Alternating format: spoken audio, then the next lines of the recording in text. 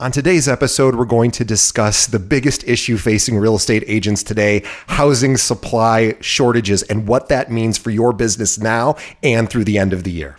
This episode of Keeping It Real is brought to you by Real Geeks.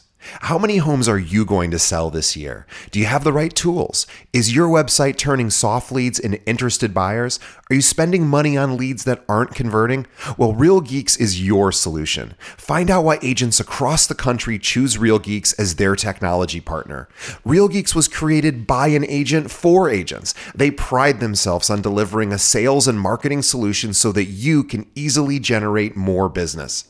Their agent websites are fast and built for lead conversion with a smooth search experience for your visitors. Real Geeks also includes an easy-to-use agent CRM. So once a lead signs up on your website, you can track their interest and have great follow-up conversations. Real Geeks is loaded with a ton of marketing tools to nurture your leads and increase brand awareness. Visit realgeeks.com/keepingitrealpod and find out why realtors come to Real Geeks to generate more business. Again, visit realgeeks.com/keepingitrealpod. And now, on to our show.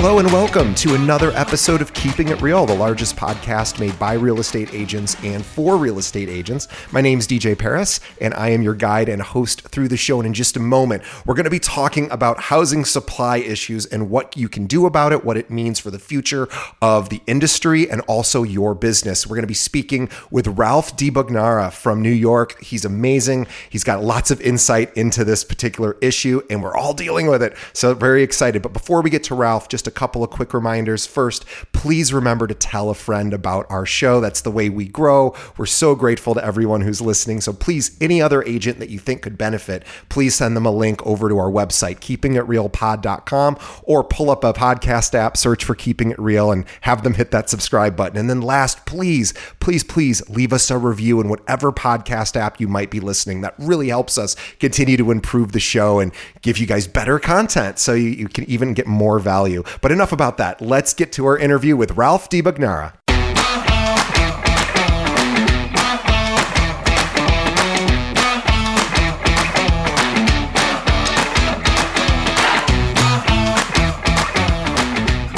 Okay, today on the show, we have Ralph DiBugnara. Let me tell you about Ralph. Now, Ralph is a Brooklyn native, and he's also the president of Home Qualified, which is a digital resource for buyers, sellers, and real estate agents, as well as also being the vice president of Cardinal Financial, which is a national mortgage loan company behind 28 billion of closed loans. Now, Ralph is a recognized real estate and mortgage expert. He has over 20 years of industry experience, specifically working with the millennial demographic. Now, prior to being at Home Qualified, Ralph served as vice president of retail sales at Residential Home Funding, RHF, where he established the Consumer Direct Division, which was created to service RHF customers' needs through a variety of affiliate programs that offer special values and discounts based around someone's profession or association.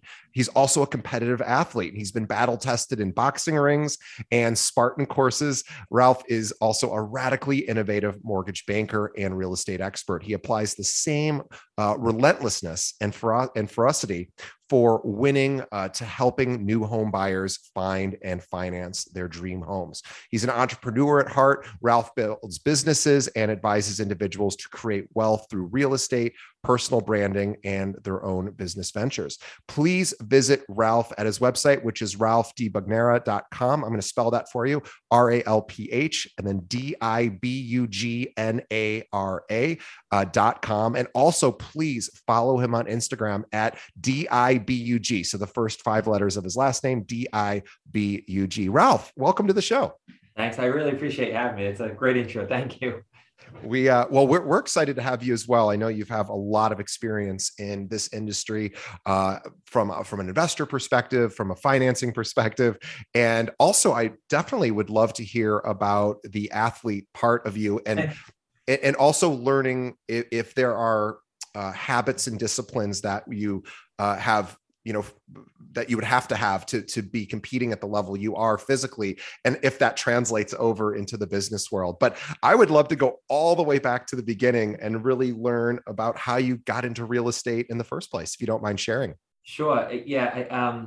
I think my story is like a lot of people. I got in a little bit by accident and a little bit by, so in 2001, I had graduated college, kind of because I had to, not because I wanted to. I just kind of made it through with a finance degree, but I wasn't really thrilled about being in school. I think the last day I ever showed up at my college was the last day, my last class.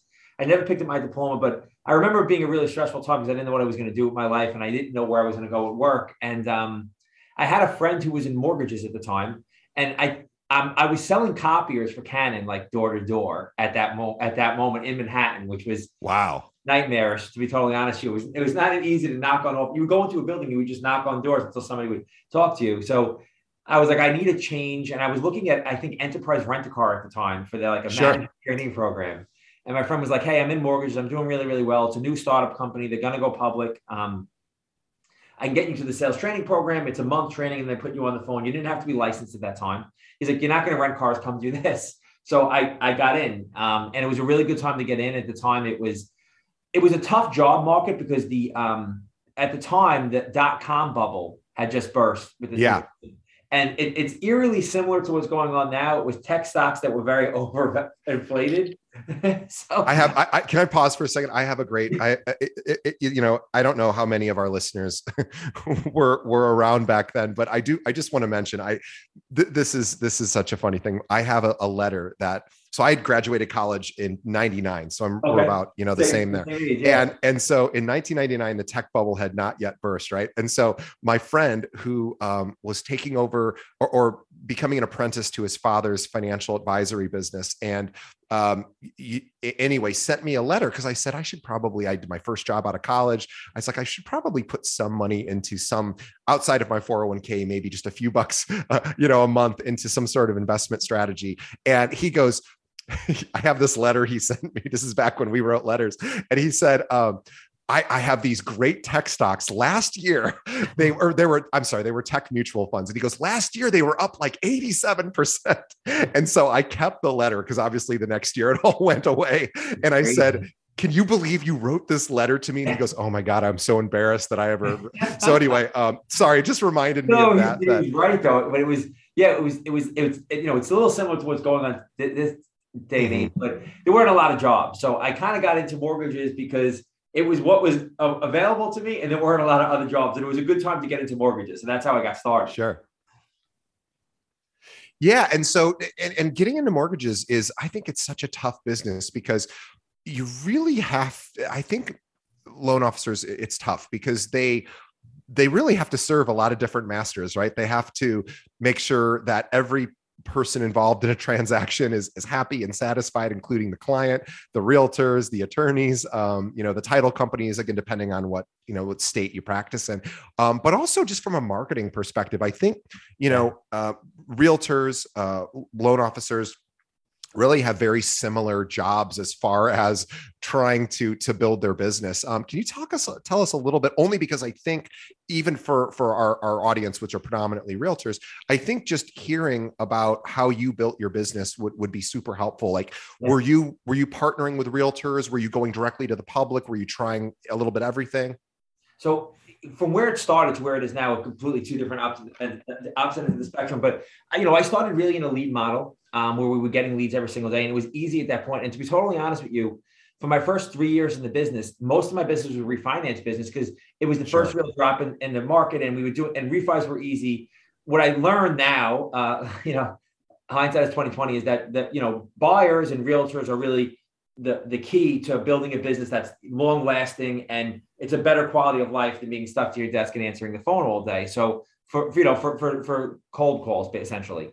Sure. So, where it started to where it is now my concentration really is built around bringing value to mostly, and real estate agents, for better or worse, and some mortgage guys will admit that some are still the best source of business. They're always going to be the best source of business, right? So trying to bring value around realtors at this point is really my main function every single day as the head of, and we have about 250 salespeople between myself and my partner. As far in our mortgage division, we did about 6,000 loans last year for around 2 billion. So it was a lot of business, and I would say 75% of it is realtor referral based from realtors. So a lot of what we do now is still really based around that as our main partner and our main consumer. So what you said is very, very true. It's not only making sure the customer is happy, it's making sure that the realtor has a value partner that's making sure, one, that their commissions are protected, one, and secondly, that they're adding something that's not just the same as the next guy is doing. And I think I try to be unique in that way, whether it's through social media or it's through marketing or it's through specific campaigns to each realtor, adding value to help them build their business and not just a pipeline, right? Like, how are we helping each other build businesses long-term and not just building your pipeline today? Yeah, I think that seems to be what the most successful LOs, loan officers that I'm aware of do, and they're very generous with partnering and saying, how can I help you build your business? I'm curious, how did you go about, I know you you have your own firm. How did you go about making the transition from being sort of a worker bee and being on the front lines to saying, okay, I want to manage, a whole team here and kind of build it up? Obviously that's a very challenging thing to do. It's a super competitive landscape. Although maybe not if you had all these great relationships built in advance. But I mean, it's still competitive, of course. Yeah. But just curious about how you made that transition to sort of, becoming an entrepreneur. So it kind of went up and then down and then up again. So from 01 to 07, I was a loan officer for a couple of years, and I was promoted to an assistant vice president at a company that eventually became Deutsche Bank, acquired a pretty big, large company, and then they got rid of us in 2007. So when they got rid of us in 2007, I was this manager who really only knew people within my company, which was my first mistake, because I hadn't really built a network outside of my company. So when I lost my job, everybody else lost their job. So it was a rough 3 or 4 years for me. Besides losing everything, I was really starting over. And what I went back to being was a loan officer again. So I went from being this person who was running a very, very large group to the only thing I could really earn money at the time was being a loan officer again. And it took a little bit of a year of my getting humbled by the market for me to go back to doing that again. I was trying to avoid it at all costs, which I was telling the young people in my office yesterday, actually, in hindsight being 2020 again, was that was stupid, because somebody who's a direct salesperson, whether you're a realtor or a loan officer, you can have a network that's yours that you own forever. And the truth of the matter, if I stayed a loan officer throughout that market crash and all that stuff, I would have been much more insulated from suffering than I was as a person in management, because I would have had these relationships that were mine, and people still have to close on loans. So there's always business there. So when I started to rebuild it again in 2008 and then 9 and 10, when I realized that I had to get out and I really started trying to tackle relationships. And around 13 or 14, I started putting myself out front through social media and outlets like that to generate more value around myself. So even today, what I really lead with to run a group of people, and you'll definitely understand that because you have 700 realtors, 800 realtors, is I have to provide some kind of value to them that they're not getting someplace else. And my value always starts with relationships. So it's my relationships that help me get business from realtors. It's my relationships that help me grow the people around me on social media through getting them more exposure. So I really try to lead with that value proposition. I'm the person that you can be in business with, and I see myself as a partner, even for the people that are underneath me. Like, they have to get something out of the relationship, just like I have to. And how can I help you grow your business? And I really do that through a lot of people coming to me to give me the business, and then me dispersing it to other people. So that's really the black and white of what's helped me grow the business. Is it always starts directly with our direct consumers and our direct referral sources. And I try to every day continue to grow those, no matter where I am in my business. I try to grow those every single day. I was thinking when you were, thank you for sharing that. And I think that is, it's something that isn't as common as one might think with loan officers. I know, like, we tend to recommend, there's a great loan officer here that we work with locally that we tend to push a lot of business to as best we can. However, I was just thinking about this when you were mentioning that we have, close to 800 agents. I was just realizing I don't get these phone calls anymore that I used to. And I'm kind of like in charge of the marketing, sort of for our company. And I certainly used to get these phone calls from mortgage lenders who would say, hey, I want to get in front of your agents. And I just realized I haven't had one of those calls in years. And I just realized how shocking that is, that you would think that would get calls every day saying, hey, you guys have 800 agents. I would love to get in front of your agents. Almost never do we get those calls. And it is shocking because there's got to be at least 1,000 LOs here in Chicago, probably more. And, so I think this point to your saying about partnering with either the brokerage or with the agent directly is so important. And the good news is too, so if you're an agent that's listening, you might not be getting those calls either, right? So I know I'm not getting them. And so this is an opportunity, I think, to really, think about who do you like on the LO side, and who do you want to partner with that can actually help you, whether it's through social media or through doing events or, branding or physical mailers or whatever it might be. I don't think there's that. I think agents oftentimes have to go looking for those opportunities with loan officers as opposed to waiting for that phone to ring and saying, hey, I want to help you build your business. Yeah. And, so 2 points that you just made me think of. I think the first thing is because the market's been so busy for the last 3 years, that a lot of loan officers that I've seen it within my group have gotten used to the phone ringing in, and it was just like fire hose. They got away from what they're going to need now again, which is they need to go out and bring value to get the business out of realtors, because you don't see loan officers at open houses anymore either. And I preach to my people every single weekend. You should get a zip code. You should look at every single open house. You should show up at every single house and say, hey, totally. I'm in the area. I'll work the open. And to be honest with you, our best leads still come from open houses. Those are people who are actively looking. They're still the best leads. And so we make a point to work open houses. We make a point to still have events that are going to bring value to the realtors. We're still doing all that stuff. I think that's where the mortgage people have gotten away from. And you'll see it come back because now they need it again. But when they didn't need it, they didn't have the foresight to say, hey, I still have to be adding referral partners every single month to make sure, because you may have an agent, and again, you'll understand this because you have 800 agents, you'll have an agent you get one deal a year from, but it's a valuable deal because if you have enough of those people, it makes sense for you as a loan officer. So I think people just got away from the things that were working because it was so easy to do business. Yeah. It's funny. I was thinking back when you started too, there was kind of the era of incredibly low rates, interest only loans. Yes.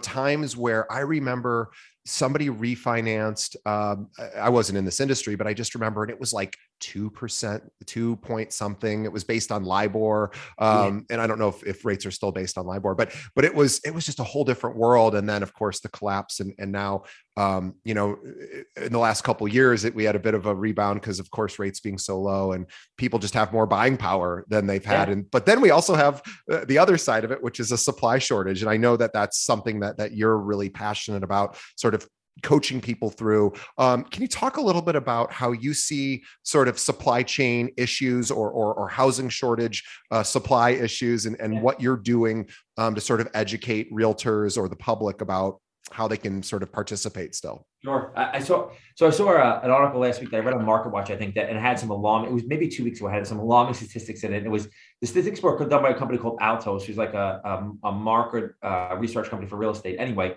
there's only 274,000 homes listed in the whole entire country right now. The country. So, and a healthy average nationally is somewhere between 800,000 and 1 million. So we're about 600,000 homes short of a healthy average, which means it's the same reason there's not going to be a real estate crash again, though. Definitely not now, because we're so short on supply and so high on demand. And that shortage, you're from Chicago, you're around that area, right? I'm from New York City. They're not building. We can't build here. Right. So it's like, so some of these markets, you're not going to be able to address that shortage with building. So that's the first thing. So I think you're going to have a very, very low supply for the foreseeable future. I think to deal with that as a buyer, there's 2 things I would look at it as. The first thing is that the other thing you're going to start reading, and everybody's reading now already, is that rent had the largest raise last year that it had in forever. And I think some cities were between 20 and 30% higher in rents, right? fixing in your mortgage costs right now, it's worth going through the pain of bidding wars and overpaying a little bit and all that stuff, because just being able to fix your mortgage cost right now, you're locking in value for years to come in a incredible market. Yeah. So I think, you see all these Wall Street firms, BlackRock and all these big Wall Street firms are buying single family homes in bulk right now. They're doing that, in my opinion, because they see a single family rental market that's going to continue to increase. They know there's a lot of value there. So if you need to be on the same train, I think, as a buyer, to buy now and lock in your home cost. For the most part, 90% of it will be locked in besides your taxes and insurance. So you're not affected by the market for the next 20 to 30 years, right? Like, so I think it's very, very important right now to deal with the pressure of being in a market with low supply, to lock in that home cost. I bought my first condo in 2005, and I can't remember what my rate was. It might have been the high threes or low fours. I don't remember. It was a million years ago. But I was pretty happy with whatever it was. I was like, hey, this is pretty low. And then I just bought a place about a year ago, and I have like a 2.9 something. I think a 2.90 or something. And I'm just like, I get that for the next 30 years. Like, and even though now rates have increased in anticipation of the Fed, maybe mid threes, high threes, even depending on credit and everything, that's still amazing. Like, that's still absolutely incredible. And you're right. It's actually worth all of the headache, because you're basically a hero as an agent to a home buyer. If, number one, you can find them a place and get their deal approved, but locking them in at that kind of a rate. I mean, it's so funny. We're seeing all this news about rates are going up. And it's like, well, yeah, except they were at almost historic lows. And so it's like, it's still really attractive. And you're right. You're going to be locking someone in.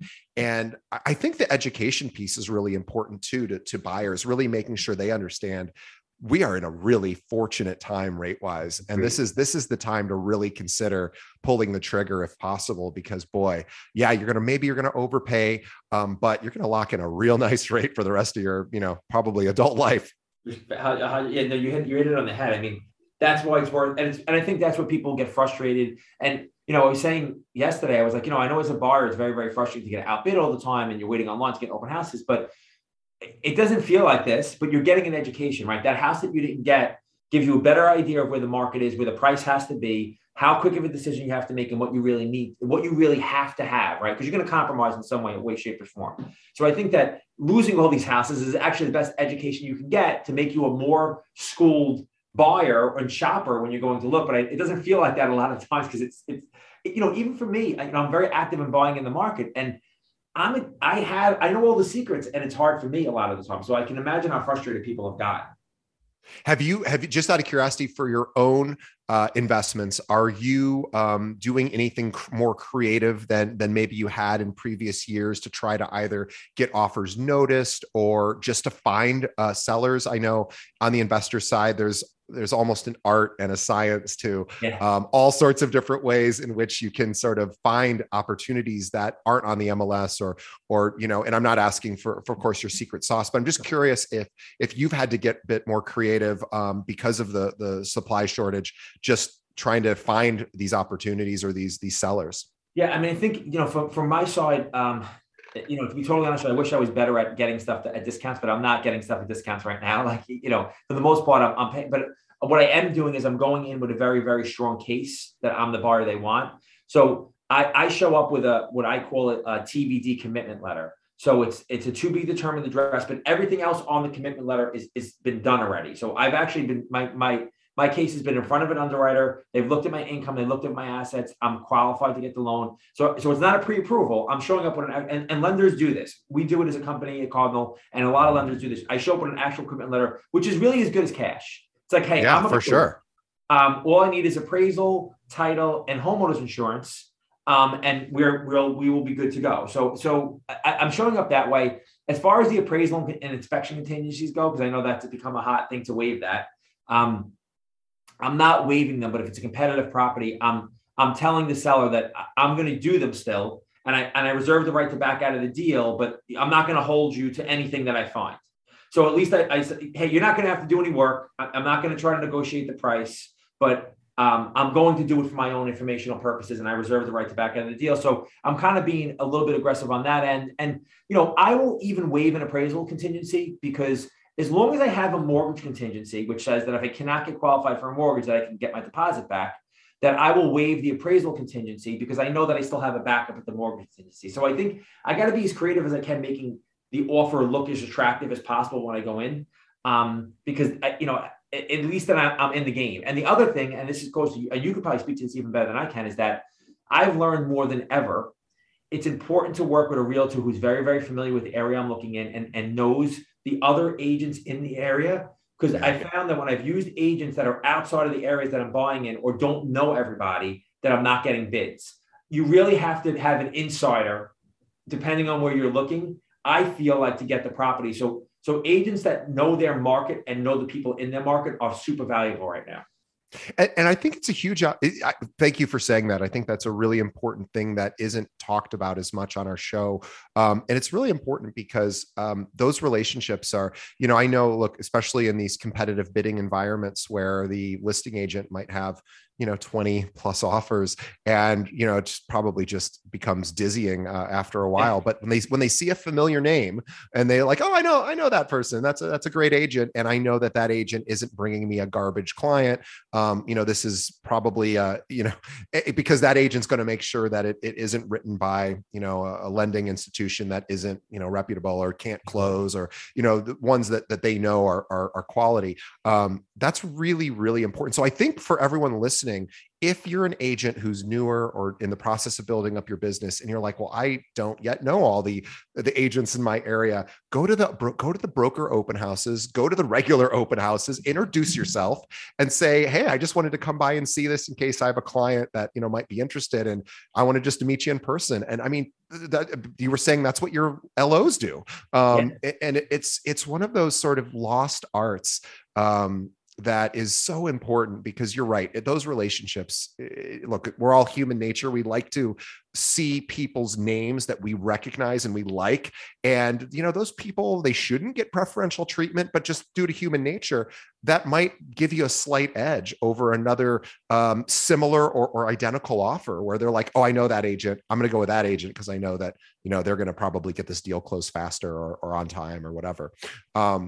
So you're right. Relationships are so important, whether it's between a LO and a broker, or I guess in New York, not everyone's a broker, but we'll say real estate agent, and then real estate agent to consumer as well, is having, and then real estate agent to real estate agent, knowing people in your area. So this is what, it's always crazy to me too, that agents who are newer to the industry aren't being told, ask other agents in your office if you can sit in open houses, because even if you're not allowed to keep those referrals, which most, I think, people would let you keep the referrals, but even if they don't, it's like you said, it's an education. You get to see how another producer, greets somebody when they walk in an open house. How do they let them browse around? How do they get their information so they can stay in touch? I mean, the education there is invaluable. And in most cases, the agent will say, you can keep those leads because you earn them. And you're right. Loan officers really should be at every single open house that they can, because in fact, I was just talking to somebody who said that loan officers oftentimes have a higher closing percentage than the actual listing agent who's doing the open house, because a lot of times people feel a little bit intimidated, or like, it's like when you walk into a clothing store and you see the salesperson beeline right for you, and you're like, oh, just leave me alone for a few minutes. I just need to get my bearings. But the loan officer typically doesn't do that. So I'd say, if you're an agent, bring a loan officer with you, because then it's not their open house. They're just there. And I think it's become sometimes a little bit easier for them to communicate with the people walking in. Cause I know my guard goes up as soon as somebody approaches me in a store, not because I'm not friendly, just because I just want to be left alone a lot of times. Yeah, you're right. Just let me shop. I'll let you know if I do anything. I agree. I agree completely. But I think that's pretty cool, because a loan officer can be there and say, hey, I'm a partner of so and so. This isn't my listing, but isn't it cool? And they can sort of pretend like like they themselves are so impressed with the property, not pretend, hopefully it'd be authentic, but that puts them more on the same side as that buyer versus maybe the realtor who they might think, oh, that's a salesperson I want to stay away from. So I think it's a really smart idea. So for everyone listening, find a loan officer who's willing to meet with you at your open houses. And then if you don't have any listings to do open houses, ask other agents in your office. We have, like I said, we have almost you mentioned we have almost 800 agents. I don't know how often our agents are reaching out to our other agents going, can I do an open house for you? Yeah. And what a huge missed opportunity. Yeah, I agree with you. I think it's the biggest opportunity, especially in this market, because the open houses, if you actually get to the point where there is an open house, they're super busy most of the time. So yeah. It's a great That's right. Yeah. I would love to talk to you about millennials. So I'm not technically a millennial, but I find that these are people who are buying homes right now, right? This is the demographic that is either has already bought their first home or is considering it. And I know the age keeps going up for people buying their first home, especially in, of course, places like New York, where it's just, difficult because of the pricing. But in most other markets, millennials are a key demographic to really approach. And for any agent that isn't sort of feeling like they have a lot of visibility with the millennial sort of group, any suggestions about how they might want to go about sort of penetrating that market, getting exposure to that market? Because it is probably a little different than, how somebody, like I was saying, I'm not a millennial, but I would love a phone call I already have our LO relationships here, but I would think I'd be getting a lot of those phone calls. I don't get the emails. I don't get phone calls, but I'm curious if you have suggestions about how agents could reach some of these, younger buyers who maybe wouldn't necessarily think to pick up the phone and call a realtor. They're going to Zillow, Redfin, wherever, and just doing all their browsing there. And maybe they fill out a lead form online and they get called by a bunch of realtors, but millennials aren't typically people that talk a lot on the phone as well. No. So just curious if you have some suggestions about how to get in front of those people. Yeah, so I don't think they talk on the phone a lot, because I think it's a more educated buyer, right? Because they have access to they've grown up online, and if they didn't grow up online, they have access to look at that stuff online. But I think for the most part, they still have very traditional values, whereas they want to buy a house. They think it's the foundation for building their life or a family, whatever it is. So I think that they still have very traditional values, and that's something you can hold on to, right? Like, hey, you're looking into a house. They're more investment savvy.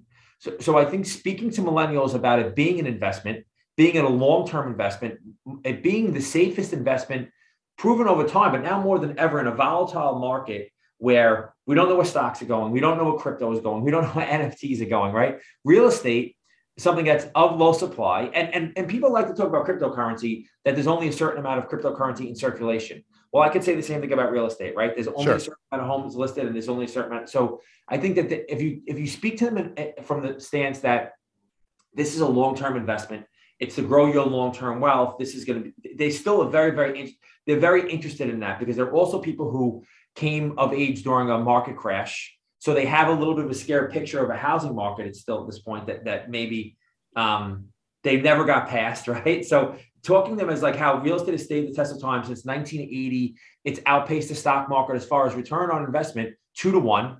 That's a real stat. So I think that I reach people a lot that way with saying, hey, this is how I've worked to grow secure long-term wealth. And I really feel like it's the way to do it. And because you're financially savvy, because you have a 401k, and because you understand investing, we can really leverage that to get you into the right property that helps you in the future, either buy more properties or just make the right buy for yourself, however that it's going to be. So I always try to lead with that when it comes to that group of people.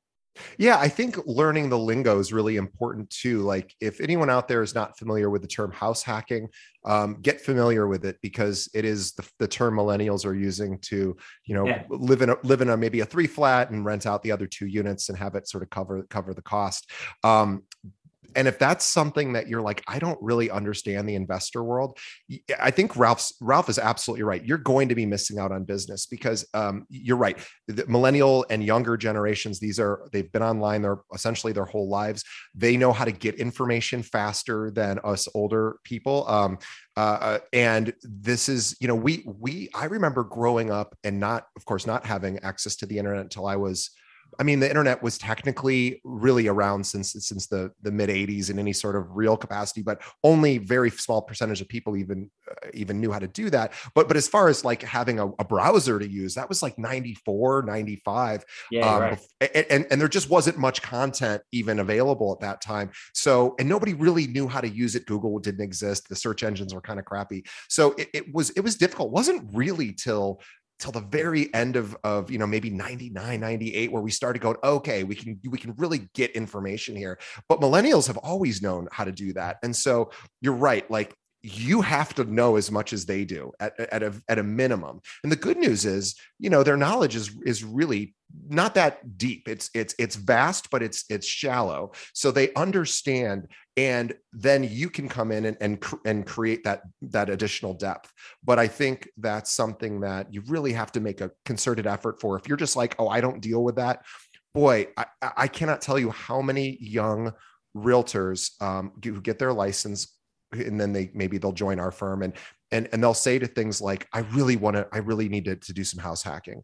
And I'm like, wow, for the first 8 years, as somebody who recruits realtors, nobody ever talked about it to me. And now it's really common. So, that's just one example, but you're absolutely right. This whole investor side this is the time to start getting educated, so that you can introduce a different stream of client into your business. Yeah. And again, I think that age group, and I've gotten very heavy into the short-term rental space, so Airbnb, VRBO. And I see more and more of those people, whether they're families that are doing it or couples that are doing it, or they're very interested in that space. And the younger generation is definitely looking at it because they have different Gen Z, because they have different characteristics and different needs. But even the millennial generation now work from home and virtual learning, and that's changed the market completely. And a lot of these people who grew up on technology can work from anywhere, right? So they're going to live anywhere. So even more so with that, as a realtor, I think you need to understand that they're willing to live anywhere, possibly to use the house as an income source, and use it part-time and live someplace also part-time. But the last COVID and pandemic and all that stuff has really changed the world as far as real estate goes, as far as I'm concerned. No, you're right. And I think too, I traveled quite a bit during COVID. I was lucky enough to still be able to do that, when it was safe to do it. And I met a bunch of people overseas just randomly who had, decided to either sublease if they were renting, whatever major city they might have been at, and then just travel sort of full time. And we met people in Croatia and Poland and other places, and even other places in this country where they weren't from there. They don't really live there. They're just there for now. And I think, now being that the millennials, Gen Z are obviously spending a lot of time on TikTok, Instagram, obviously Facebook. They're just seeing a lot of other opportunity of places to be. And now that their jobs don't chain them to a particular desk, you have this opportunity to explain to them, hey, you can travel around and maybe you'll even just rent wherever you go if you're just sort of going from city to city, but let's get you some sort of permanent investment here, in your home area where that's going to be generating revenue, or at least, giving you some nice tax advantages while you, sort of find yourself, all over the country or internationally. And I think, again, that's just such a cool idea to bring to a millennial or a Gen Z or anyone really, is to say like, hey, are you planning on staying here? And even if you're not, well, you still probably want to invest in real estate, and here's why. And having that conversation, you don't have to live here, kind of thing, is I think really interesting, and probably doesn't get discussed as much from realtors to younger clients. Yeah, I mean, I think everybody can be a digital nomad these days, right? You can really work from anywhere. And I travel a lot. I'm on a plane once a week, sometimes more than that. But I really don't ever miss a step at this point now because my communication can be done over Zoom. I can do everything on my phone. I can really travel and do everything I have to and never miss a step. And I think that people have learned that that's a lifestyle. And that they can own, again, for the short-term rental market. And this is something that I recognize that there's more revenue on, first of all, than long-term rentals. But secondly, it's so multi-use for me because I can use the homes to travel to for my family for vacations and still earn on them, or it's an asset still, and it's an earning asset. So that's great. I can buy homes in states that I either want to grow business in or can help me expand my income or tax benefits. So it's just like, it's a whole new world as far as that goes. Right? So I think if you're a realtor in a place where that makes sense, and you're seeing Airbnbs pop up, or you're seeing people be trapped, I think it's something to focus on at this point. Like, hey, because a lot of the realtors I reach out to and speak to them about it don't necessarily know as much as I do about it being an area that's kind of on the come up for those reasons. Some of them do, some of them don't. So I think that's in some place that if you're a realtor who's in any market that even looks like that a little bit, I think it's something to definitely focus on because it could be a really good source of business for you. Yeah, definitely. And it's also just a way to separate yourself as an agent, being able to have those conversations. And I think having the tough conversations about things like, is a primary home, hey, Mr. Is it an asset? Hey, Mr. or Mrs. Buyer who wants to look at their first home. Let's talk about what an asset is, and let's talk about, the benefits of buying a primary residence, living in it. And let's also talk about investor, sort of opportunities as well. And what is an asset? And I think, if you don't have a good comprehensive answer for, is a primary residence an asset? And I know that's a debatable topic, but somebody is going to come along and tell that person, hey, because a lot of people don't see primary residences as assets until the day you sell them, and then they're an asset. But I subscribe to that model too. I don't look at my primary home. I mean, I'd love it to be an actual asset. I hope it appreciates. But it's all a guess, right? Like, I have to live somewhere. It'll either go up or down. It doesn't generate revenue until the day I sell it. And then, oh, by the way, I got to reinvest all that money into the next place I buy. So I don't see it as an asset. Although, maybe I'm thinking of it, too narrowly, but yeah, investments account generate income, or at least cover expenses, or hopefully, or they just about do. And that's, it's such an important conversation. And I think that's the more education and, agents can have. And for anyone listening who's like, how do I get started learning? And by the way, before I mention that, Ralph has a podcast, and I totally forgot to mention this at the beginning. We're going to post a link to this in our show notes. So if you're listening on a podcast app, you can actually subscribe to Ralph's podcast right in our show notes. But he is the host of Disruptors Network podcast. So can you tell us just a little bit before we move on about the show? Yeah, so it was originally something that we were doing a lot of live events before COVID happened, and then it turned into virtual events. So the virtual events turned into me trying to have people like you people who built businesses and was showing people how they did it authentically. So the podcast started around that, and that actually turned into a TV show that streamed on everything last year. Amazon, it's on YouTube, it was on Apple TV, Roku, and we're having our second season on DirecTV, which is called Disruptors Network. So the podcast has really turned into a mixture of that. It's week to week. So 1 week it's a guest that we speak to, and I'd love to have you on. We'll talk about that separately. Yeah, that'd be fun. About somebody who bring value. And then the next week I do a part of the podcast I call the Growth Project. And the Growth Project is all about, how do you buy real estate? How do you get started buying properties? How do you invest? How do you grow a real estate portfolio? So there's that on there too for people who are interested in strictly that. I did an episode this week on red flags in a seller's market. So I'm trying to address specific problems people are having with actually buying real estate. But that's what the podcast is about. I love it. And that's called the Podcast Disruptor Network. And by the way, you can access that as well right on Ralph's website, which is also linked to in our show notes. And also, I want to talk about you as an athlete, because I think this is something I meant to. Oh, I was going to say, by the way, one thing I forgot to say all over the place.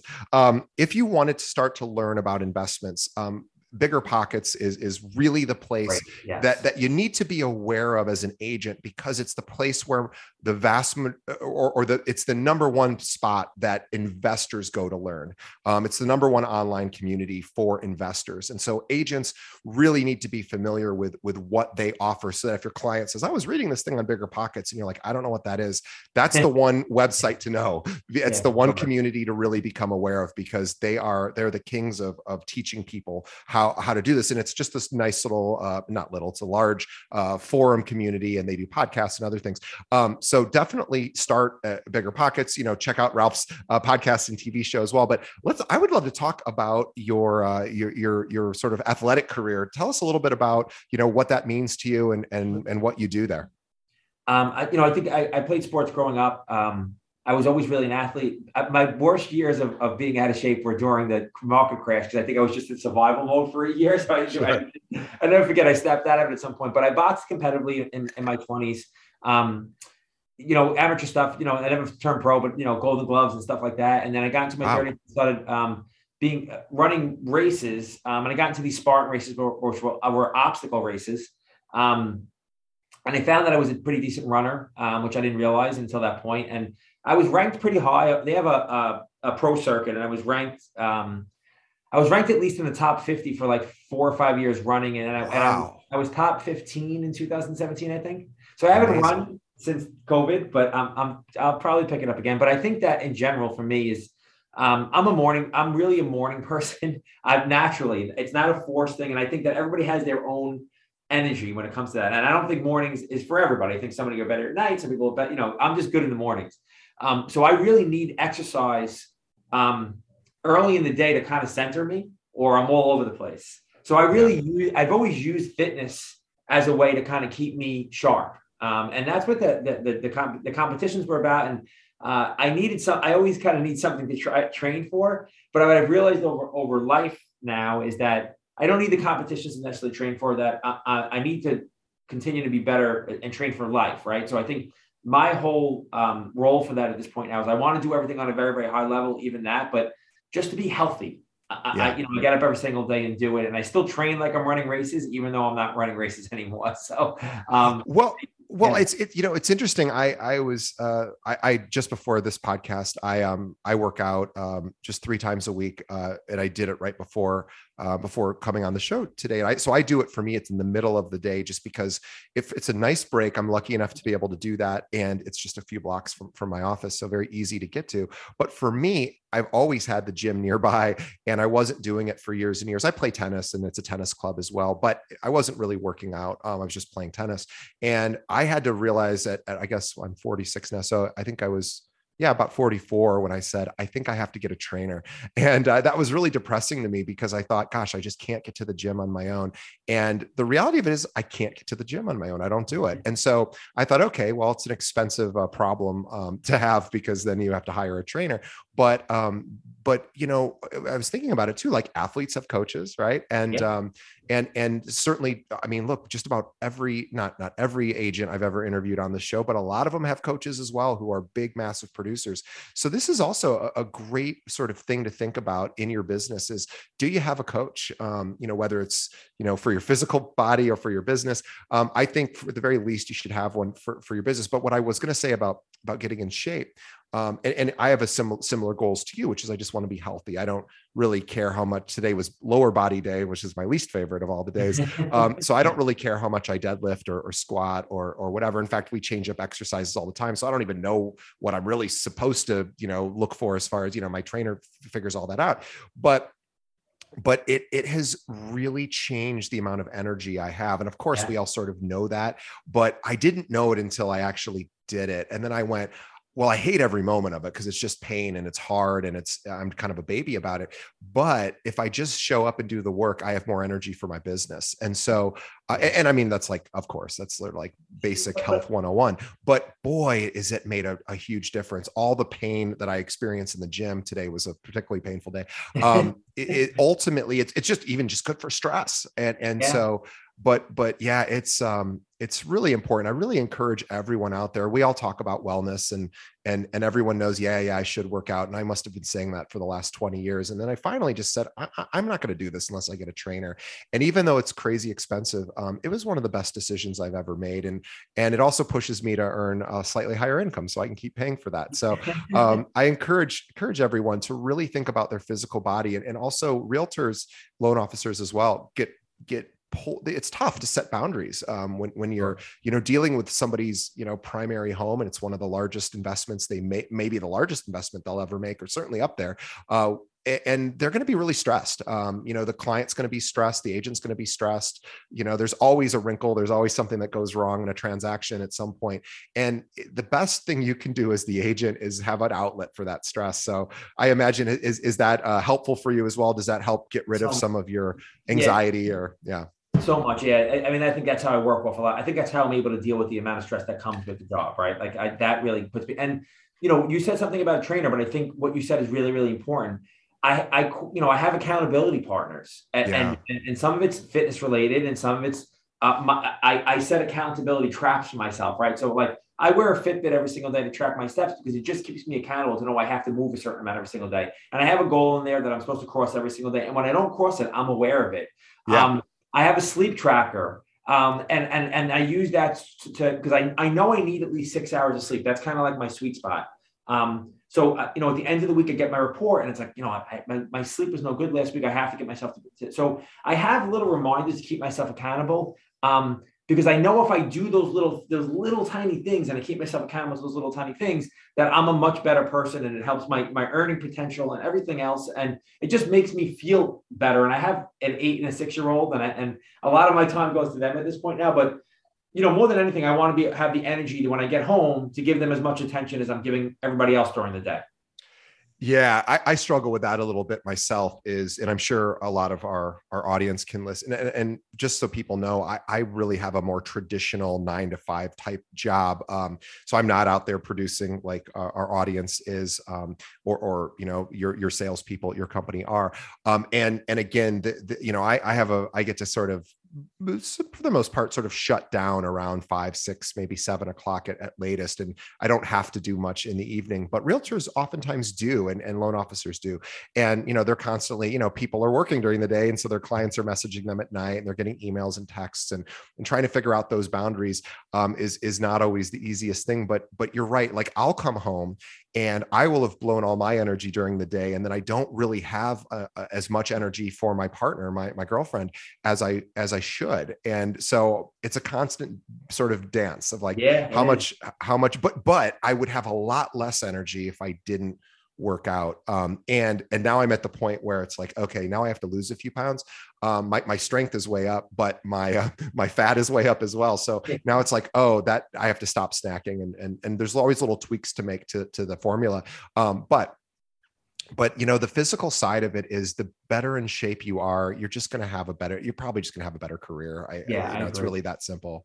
And you're going to have more energy for the people that you love in your life, like your family. And because this job is exhausting. It's an exhausting, not my job, but realtor, job, and LO jobs it's tough. You're dealing with people's emotions and a lot of money and a lot of stress. And it's a runaway train sometimes, because you don't know how your day's going to go, depending on, there's a lot of moving parts. So yeah, for sure, you need the stress reliever. Well, Ralph, I really appreciate you being on our show. This was a lot of fun for us. We really had a great conversation with you. I want to remind everyone to please check out Ralph at his website. Everything that he is involved in is right on his site. A site that's ralphdibugnaara.com, and that's RalphDibugnaara.com. Also, that's in our show notes. And check out his podcast, The Disruptors Network. You can find it anywhere podcasts are served. Just do a search for Disruptors Network, and you'll find it. And then also, what's the best way that is for them to find your show as well? Is that's also on your website, I assume? It's on my website, and my Instagram kind of has everything in it. That's at Debug, and I still answer all my messages there. So if you have any questions about this, or real estate, or short-term rental buying, or anything like that, that's a good place to get me. I answer everything over there. And it's really funny. Right before we started, I had one of our newer agents. He had just passed his licensing exam and decided to join our firm. So this is just really kind of interesting timing, literally right before we got on the air. He came in and he goes, "Hey, I have a problem. I have a 2-flat. And this is in Chicago, and I need to get approval from the city to be able to do short-term rentals." And he said, "I got denied, or this property got denied. And I had to go to the alderman, and I had to, try to, get things." He's like, "I really don't know what to do now." And so, we passed him over to our support team who can help them. But even, this is something that agents, really need to get familiar with, especially on the short-term rental side, because as you were saying earlier, millennials not only are interested in this, they're using Airbnb, they're using VRBO. These are the services. I mean, we're all using them really at this point, but this is an opportunity to really, it's one of those things where I'd say as an agent, if you could spend the next 2 years, spend 15, 20 minutes a day just looking at understanding the investor world and how investments work, in 2 years, you're going to be an expert, or at least you're going to be a lot further along, and you'll be able then to service those clients. And this is why also you want to partner with a loan officer who actually is really familiar with these types of investments and these types of loans. And that way, either you can just pass it right over to your trusted lender, or you can have that lender train you on what you need to know. And this is such a great, we're sort of coming into, I know the market's picking up because it's after Super Bowl now and everything's kind of gaining steam. And the rental season is upon us as well. And that's huge. But I think, just carve out 10, 15, 20 minutes a day to master this or learn this. And within a few years, you're going to be leaps and bounds above 99% of the other realtors out there. Agreed. Yeah, no, I 100% agree with you. I think it's a great space. I think it's the next thing, for sure. So it's something that I'm heavy on right now. Well, I want everyone to check out Ralph's podcast, which is called the Disruptors Network. We have a link to it in the show notes, or just search for it. Or you can access it right on his website, ralphdbugnara.com. Ralph, on behalf of all of our audience, we want to thank you for spending time with us and educating our audience on things like investments and just, how to reach sort of a younger demographic, and some just best practice ideas for somebody who's done it and now runs a huge team that does it, and also, on behalf of Ralph and myself, we want to thank our audience for continuing to listen and support our show. I want to remind everyone, before you sign off or after you sign off, just help us do 2 quick things. One, tell a friend. Think of one other realtor or real estate agent or loan officer that could really benefit from hearing this particular episode with Ralph. Shoot them a link to our website. If they're not a podcast person, you can find us right at keepingitrealpod.com. Again, keepingitrealpod.com. Every episode we've ever done is there. They can stream it right from their browser, or pull up a podcast app, have them search for Keeping It Real, search and hit the subscribe button. And then the last thing, so please tell a friend, and then also review our show. We really, really use that data and that feedback to improve and continue to get better and give you guys more of what you want from this show. And we just crossed over 1 million downloads a couple of days ago. We're super grateful for that. And we want to hear what you want to see different. We want what you like about the show. So whatever podcast app you might be using, if you're using one, leave us a review. Let us know what you think of the show. We read every single comment, and let us know how we can continue to keep getting better. Ralph, thank you so much for being on our show. I'd love to be on your show someday, so definitely reach out. And for everyone else, Ralph, we thank you, and we'll see everyone on the next episode.